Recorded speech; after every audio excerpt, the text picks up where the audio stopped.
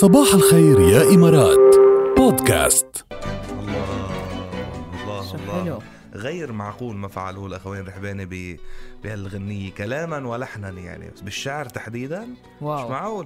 مش معقول يعني وين بتزيني الريح غير بالشعر؟ روعة الروائع. بكرة انت وجاي رح زين الريح وخلي الشمس مراي والكنار يصيح وجمع ناس وعلق واص وبكل شارع ضوي حكاية. الله حلو، كلها عبارات الله مجازية. شو حلوة. الله على الشعر لما يكون بأبهى حلله. يلا قوم زين الريح انت وانا خليني اخبرهم.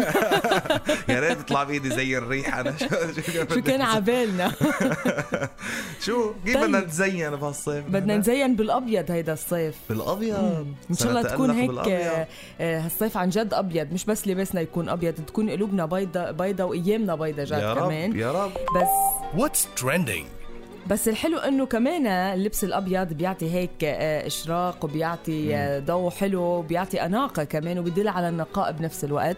فكرمال هيك الموضه النسائيه تحديدا رح تكون عباره عن ابيض، الابيض الساطع الحلو اللي بيتميز بالجاذبيه كمان حسب ما عم بيقولوا الخبراء.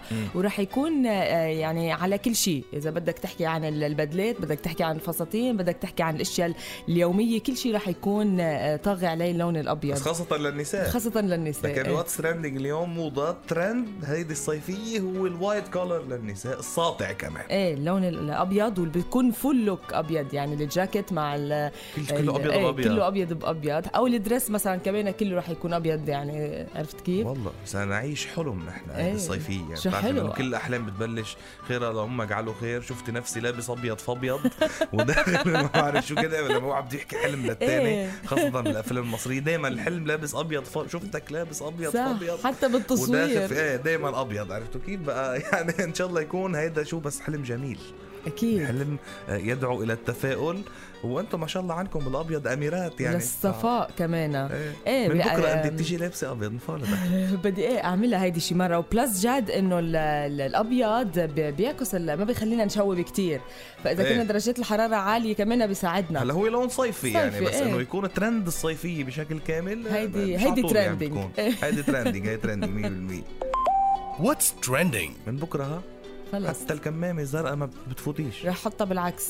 شوفي شو بدك تعمل. أو لقيلي كمامة قماش بيضة تروح تناسب مع اللوك. بيكونوا نزلوا كمامات بيضة، ما حكيوا عن هذا الموضوع بس أكيد عم يشتغلوا. أكيد في كمامات بيضة. لكن بدكم تخلوا الكمامة تضرب لكم الموضة تبعكم تبع الصيفية. ما بيصير، ما بيمشي.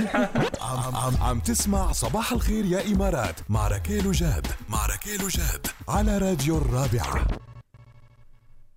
يا قوم طلع النهار والشمس شقت. صحصحوا فتحوا عيونكم اشربوا القهوة. انضموا لنا.